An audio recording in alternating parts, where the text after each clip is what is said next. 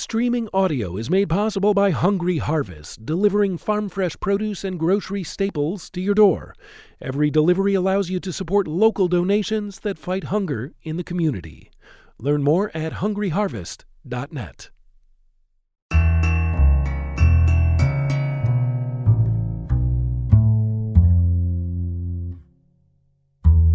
This episode is brought to you by Washington, D.C.'s Taffety Punk Theater Company, who are releasing Beauty Pill's Sorry You're Here, the soundtrack album for the play Suicide Chat Room. Blending orchestration and electronica, the music reflects the themes of the play: technology and loneliness and longing.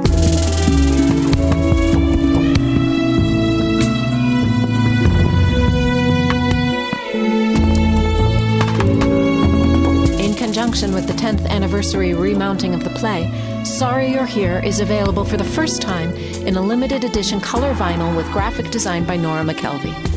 Pre-order yours now at taffetypunk.bandcamp.com.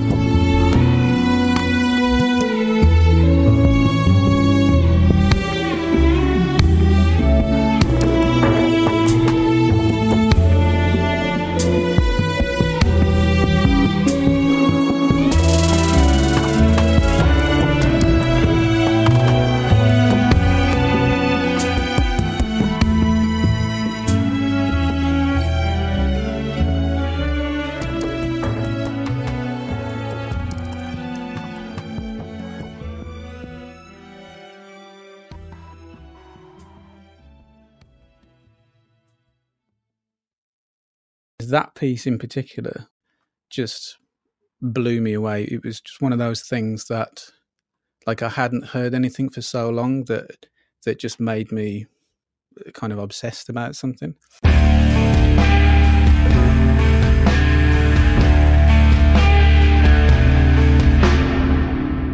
This is Essential Tremors. I'm Lee Gardner. I'm Matt Byers. The idea behind this show is to have musicians and other creators talk about songs that shaped who they are. We're not looking for favorite songs necessarily. We're also not looking for songs that they'd choose to take with them if they were stranded on a desert island. What we're looking for are songs that have significance to them, songs that might have changed the course of their creative lives or their lives in general.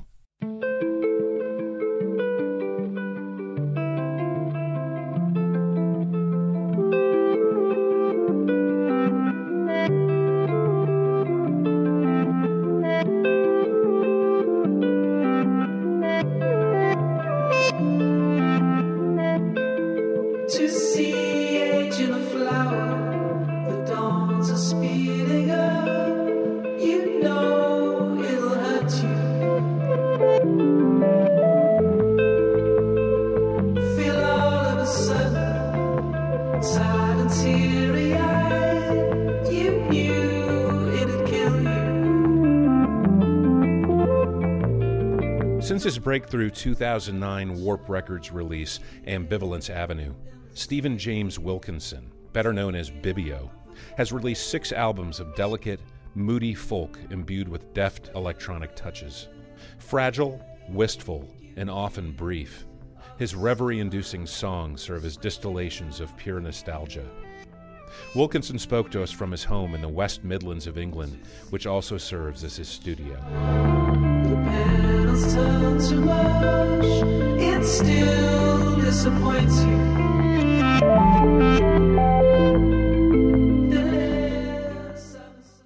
The first song Wilkinson chose as being formative for him was Steve Reich's Electric Counterpoint.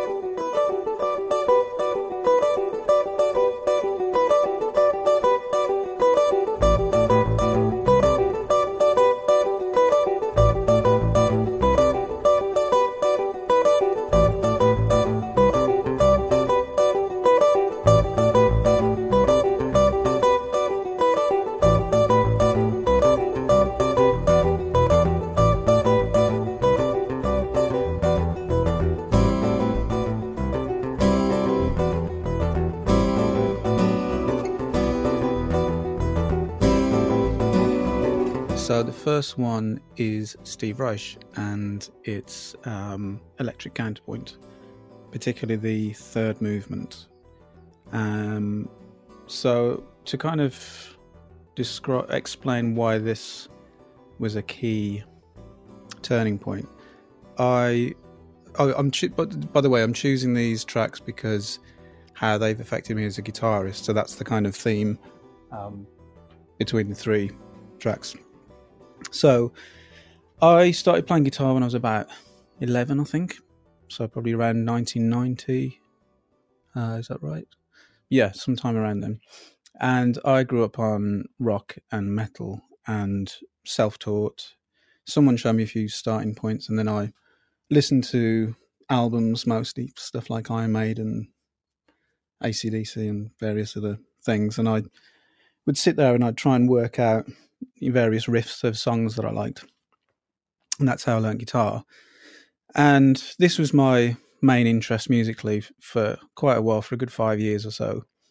And I didn't have really much interest in electronic music. And then come mid-90s, I started to show an interest in electronic music. And when around that time, I left school, 1995, and got into skateboarding and met a few people that got me into new music. Some of them had older brothers at university who discovered interesting things, and that kind of relayed back to me. So around that time, I was really getting into electronic music. And during that sort of mid to late 90s period, I was more interested in electronic music than rock music. I'd sort of kind of got that out of my system to a degree, but I still consider myself a guitarist. It was still, my main instrument. But I was sort of it started to feel a bit stale as an instrument. It started to feel, a lot of what I learned was sort of rooted in blues and rock cliches, and I kind of started to get more of an interest in getting into electronic music, which was difficult because at the time it wasn't like you could just download some software and do it for peanuts, when your parents' PC or whatever. It required having some budget to get some equipment. And around, I think it was 1998, I was doing I was studying art. I think I was about 19, 20 at the time. Yeah, it's my 20th birthday. I had a little sampler, which was a really basic little thing. It was, I still use it to this day, but it's quite lo-fi. It's got a low sampling rate, and you can only have 4 samples playing at the same time. So it was really limited to what you could do. But at the time, it was mind-blowing for me to have this box where I could press buttons and sounds came out of them. I mean, obviously that seems like not much of a novelty now, but at the time it was a huge leap for me. And one day when I was waiting to get the train to go to Stafford, where I was studying, I was listening to an Orbital track. I can't remember which one, but something with a 4/4 kind of techno beat in it. And I was on the platform and a train went past, and there was a lantern or a light or something on the back of the train that was flashing, and it was in time with the track that I was listening to. So it kind of got my attention, and I was just mesmerized by it for a bit. But then obviously it wasn't perfectly in time, so it started to drift and go out of time. And then it got to the point where it was completely out of time, then it came back in again. So at the time when I was studying art, I was quite interested in doing things like installations and kind of conceptual things, stuff like that. So I went to college and I thought, I want to do something with this idea of things going in and out of sync. Bear in mind, I hadn't heard Steve Reich by this point. So I approached one of my tutors, who was a big music fan and had some quite eclectic tastes. And I told him this idea that I had, and that I wanted to explore it as a concept of things being in sync and then going out of sync. And he said to me, "Have you heard of Steve Reich?" And I said, "No." And he told me about the phase music that Steve Reich did in the early days, the tape loops and also pendulum music, things like that. So he then did me a mixtape, which was literally a cassette. And I think it was like the following day or whatever, he came back into college, gave me this mixtape, and it was just full of minimalist stuff. It had Philip Glass on there, it had Terry Ryder on there, and Steve Reich, Electric Counterpoint, was one of the things on there. And that piece in particular, Steve Reich, Electric Counterpoint, and particularly the third movement, just blew me away. It was just one of those things that, like, I hadn't heard anything for so long that just made me kind of obsessed about something. And I think it was, partly because at the time I was so into electronic music, and I was interested in sequencing and doing more sort of abstract's not really the right word, because it's not like music is representational, but something that was more, I wanted to approach music in a more sort of graphical way, perhaps, like using a sequencer, but I didn't have that kind of equipment.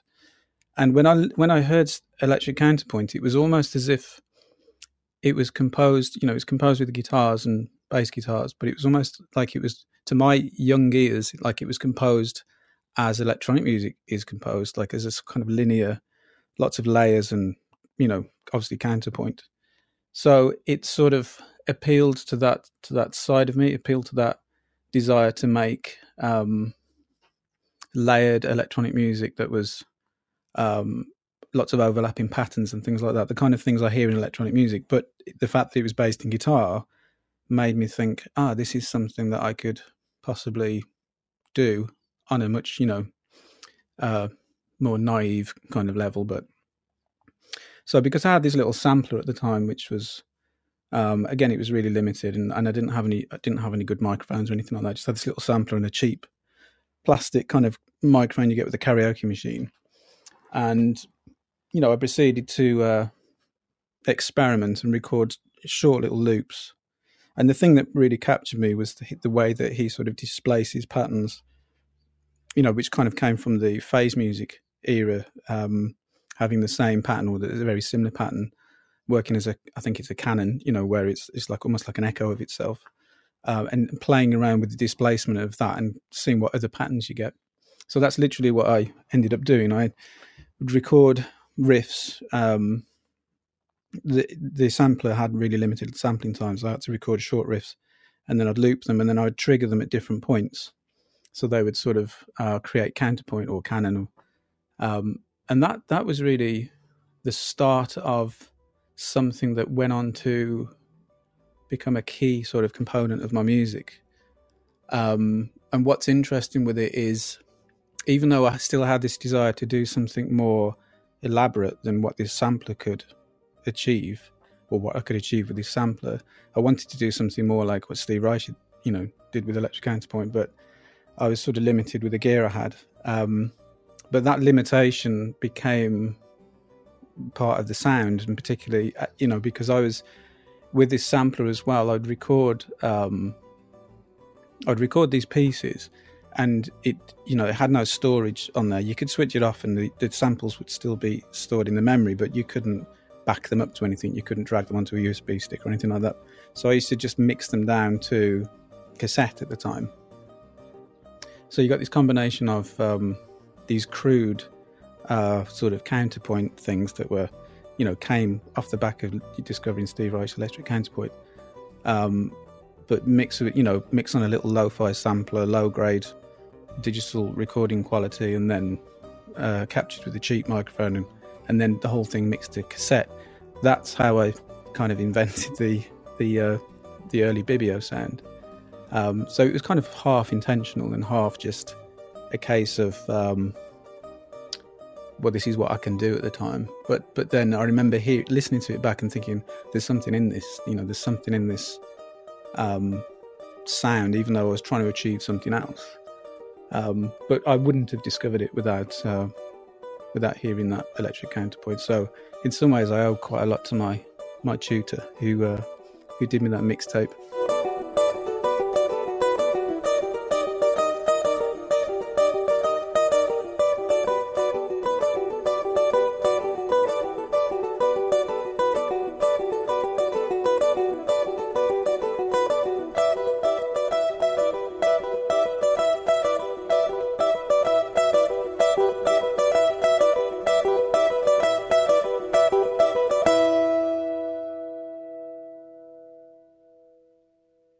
The second song Wilkinson chose as being essential to him was Nick Drake's From the Morning.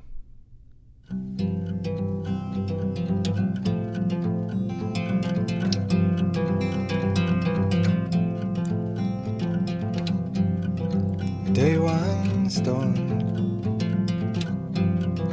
and it was beautiful. A day one stone from the ground.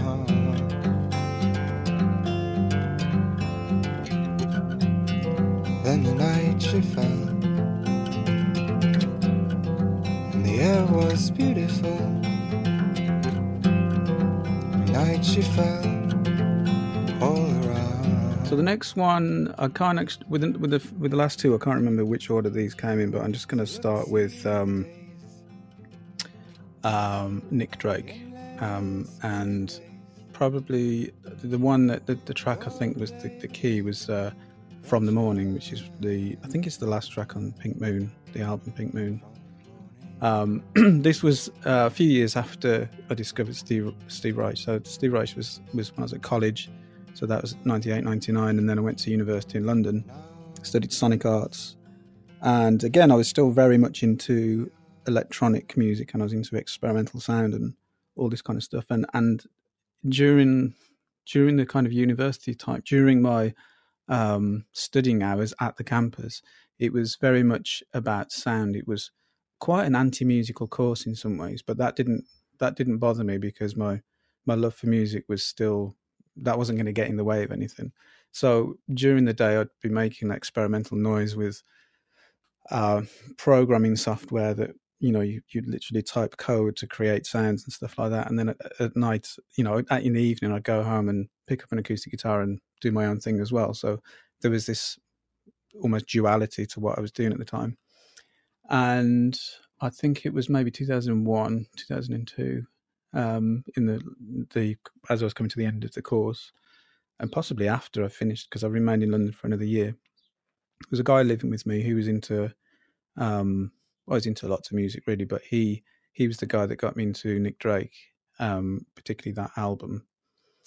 And I remember hearing that track in particular, From the Morning, and even though the sort of finger picking style was something that was familiar, like a sort of quite a traditional, almost ragtime sort of picking style, the harmonic side of it, the melodic and the chords, if you like, just sounded really modern to my ears. They sounded that they had a place in, what I would consider to be more modern melodies, sort of quite far away from the cliches of the 70s and the sort of blues influence and all that. It seemed quite, I don't know, just refreshing. So that made me want to learn how to play some of those pieces, and particularly that one, which meant that I had to basically get my chops at playing fingerpicking. I think that was one of the key tracks that made me sit down and practice fingerpicking styles. But also another key thing, and this is still relevant to even with my latest work, is the tuning that he would use. One of the tunings that he would use of the guitar, I think on that album, there probably isn't much that uses standard tuning. There's a particular tuning that he uses that I'd always refer to as Nick Drake tuning.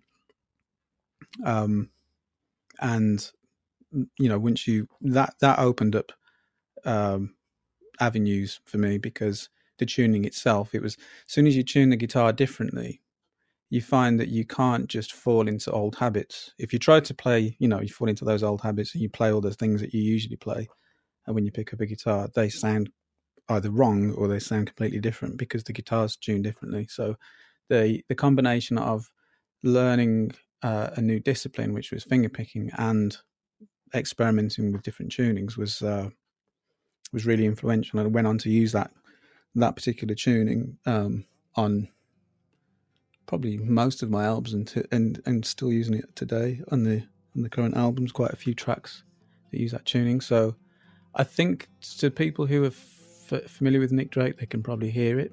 I mean, not just the obvious influence, but the actual signature tuning that he used.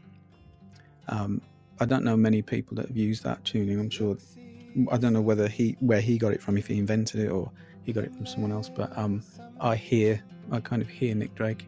Even you just strum the open strings, it just sounds like Nick Drake.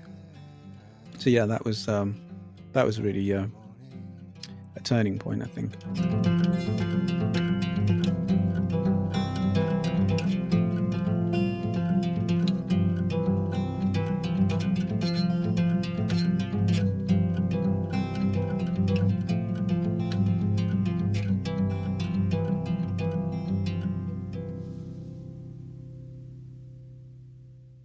The final song Wilkinson chose as being crucial to him was João Gilberto's Águas de Marco.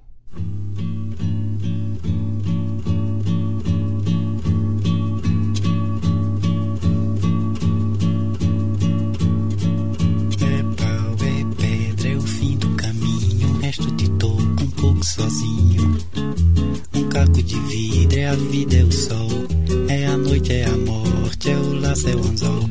É peroba do campo, nó da madeira. Cainga, candeia, é o Matita Pereira. É madeira de vento, tombo da ribanceira. É o mistério profundo, queira ou não queira.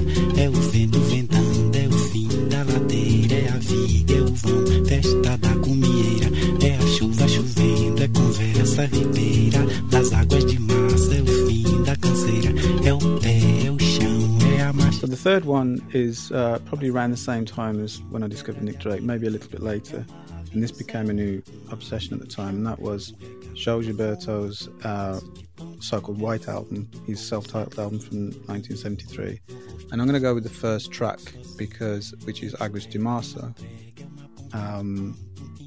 Because that was the first one that I tried to learn. Well, I did learn. And that was like one of these milestones in my guitar, in learning guitar, because again, like I said, I'm a self-taught guitarist. I don't sight read. I can't sight read music, so I can use tab. And if I, really needed to use sheet music, I could sit down with it and work it out slowly. But in the case of João Gilberto, it was I really wanted to learn these songs.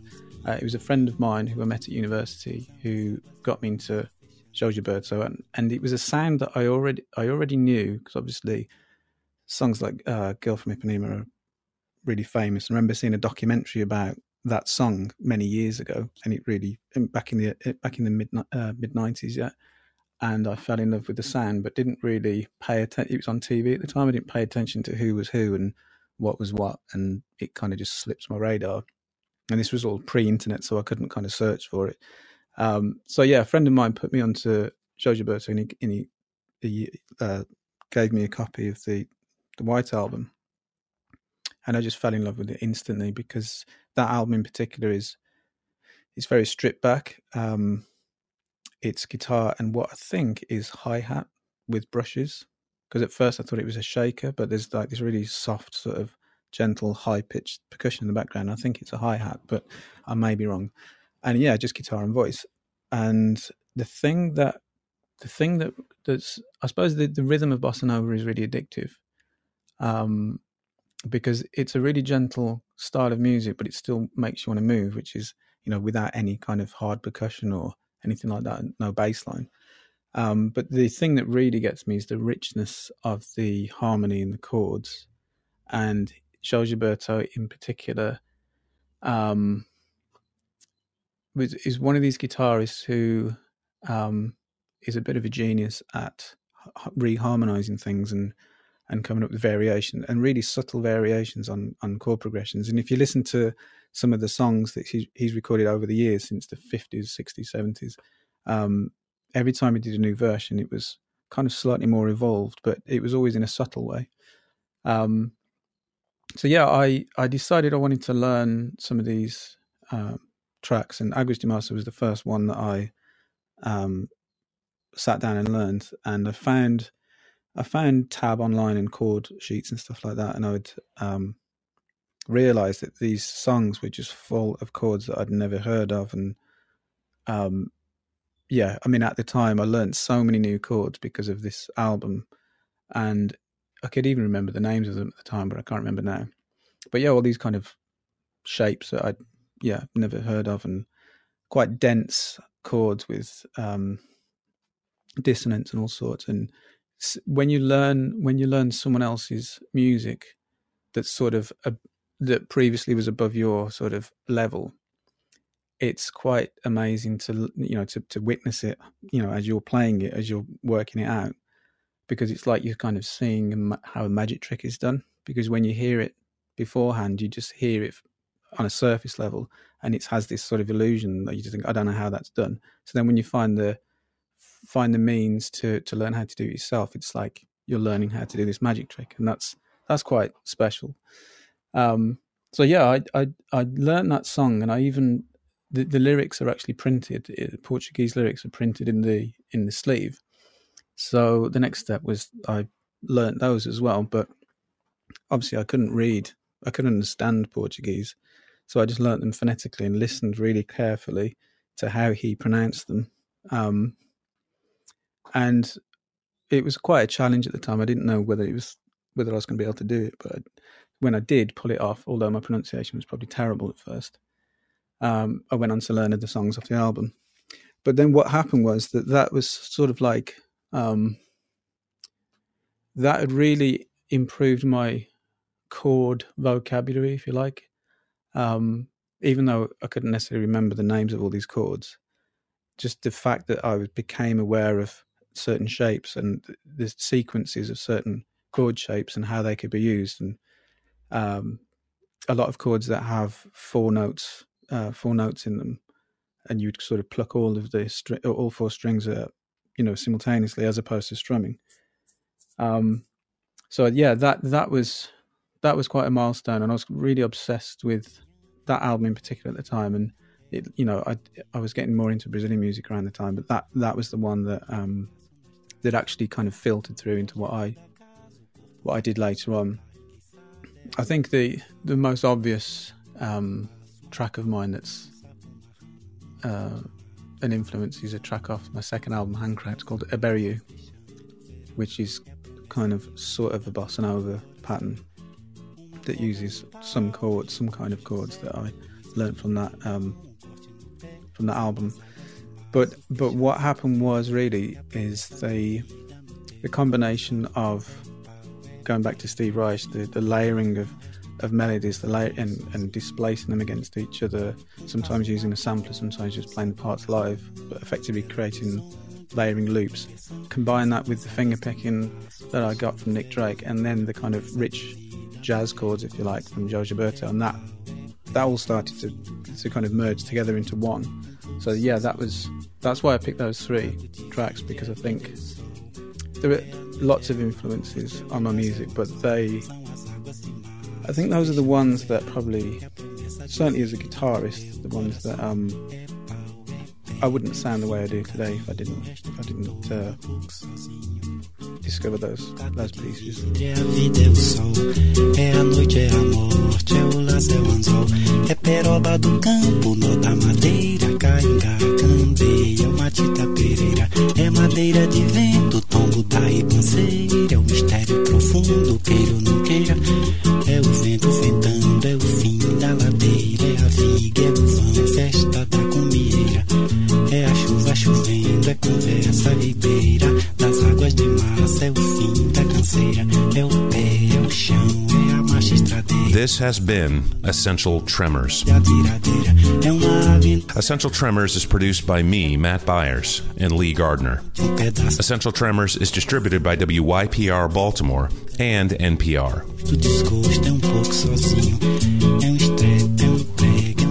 Look for and subscribe to all of WYPR's podcasts at wypr.org/podcast central. For more information about Essential Tremors, go to essentialpodcast.com. Thanks for listening.